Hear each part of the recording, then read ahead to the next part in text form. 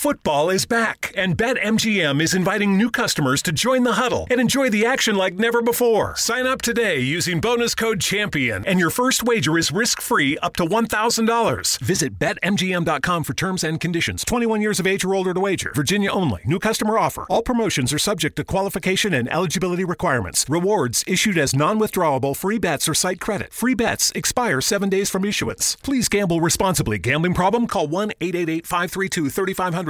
Vi dirò una cosa, soprattutto dopo aver letto tutti i messaggi che ci avete mandato su Profilo di 20, sono giunta a una conclusione. Tutti si sentono soli. A giudicare dalle statistiche, quando vi abbiamo chiesto quali erano le tematiche che vi sarebbe piaciuto affrontare insieme su questo canale, a 20 anni ci si sente spesso soli. Io non credo che i nostri genitori si sentissero soli o confusi quanto noi, non so se vi capita mai, ma io penso spesso a quanto dovessero essere diverse le vite dei nostri genitori o addirittura quelle dei nostri nonni, anche solo per quanto riguarda le relazioni. L'idea era quella di trovare una persona con cui stare per tutta la vita, mettere su famiglia, fare dei figli, creare una rete familiare di salvataggio, partecipare ad un'idea di comunità, e da quella cosa lì non si usciva, quindi le relazioni dovevano essere per forza durature monogame, anche se poi magari non lo erano perché gli esseri umani sono sempre gli stessi, e questo, se non troppa libertà, perlomeno ti garantiva una stabilità, una sicurezza, sapevi qual era il tuo posto nel mondo. Non so se vi capita mai di guardare le fotografie dei vostri genitori o dei vostri nonni con quel colore espanso, rugginoso, sgranato. È per questo che mi piace fare le foto analogiche, perché mi piace pensare che dietro ci sia un meccanismo, un processo che abbia portato alla creazione di quei colori, e quando penso agli anni 80, 70 non riesco ad immaginarmeli con i colori di oggi, mi immagino che avessero quella luce gialla che si vede in quelle foto, non so se capita anche a voi. E niente, ci sto mettendo tantissimo ad esprimere questo concetto. Quando penso, riguardando quelle foto, all'epoca in cui vivevano i genitori, sento tipo una strana nostalgia di un'epoca che però non ho mai vissuto. C'è un film di Woody Allen che si chiama Midnight in Paris che parla proprio di questa cosa qui, cioè di avere nostalgia di un'epoca che in realtà non si è vissuta. Perché di questo stiamo parlando, no? Internet ha proprio segnato il cambiamento di un'epoca, è stato un fenomeno talmente gigantesco che è normale che nessuno ci capisca più niente. Chi siamo noi? Di che cosa abbiamo bisogno? Dove stiamo andando? Ovviamente non lo so, nessuno lo sa, e questo è il problema della nostra generazione. Dobbiamo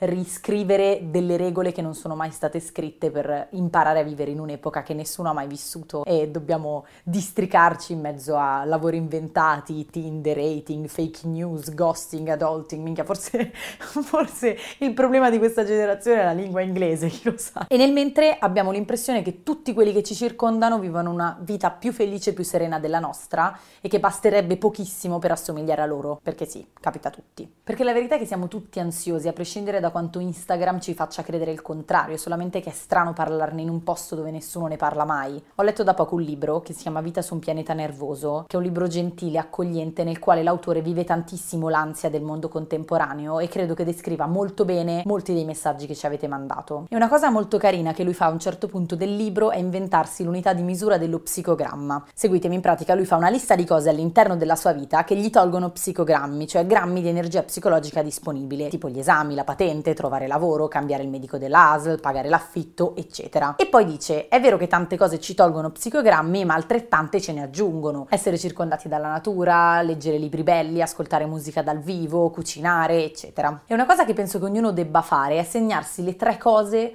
che aggiungono psicogrammi alle nostre vite. Tipo a Irene piace un sacco leggere saggi sull'evoluzione, perché ritiene che la teoria evolutiva sia molto bella. L'evoluzione aggiunge psicogrammi. Per me il sabato mattina, quando mi sveglio con calma e posso cucinare le uova in camicia a mia sorella, è un momento magico. Quello mi aggiunge degli psicogrammi. E penso che nei periodi più complicati, più confusi, sia molto utile ricordarsi quali sono le cose che ci aggiungono psicogrammi, anche se sono piccole cose, perché poi tramite quelle si passa a quelle più grandi. Non so se voi avete mai provato a segnarvi le cose che aggiungono psicogrammi alle vostre vite. Sarebbe bello se nei commenti faceste una lista delle 3 cose che più aggiungono psicogrammi alle vostre vite, così magari possiamo scambiarcele, che ne so, darci delle idee.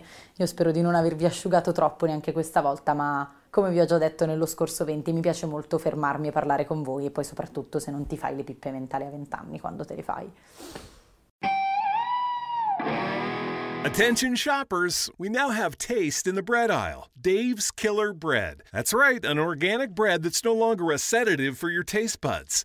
Dave's Killer Bread is on a mission to make the most of the loaf, to rid the world of GMOs, high fructose corn syrup, and artificial ingredients, and plant the seeds of good in all that they bake. Killer taste, killer texture, and always organic. Dave's Killer Bread. Bread amplified.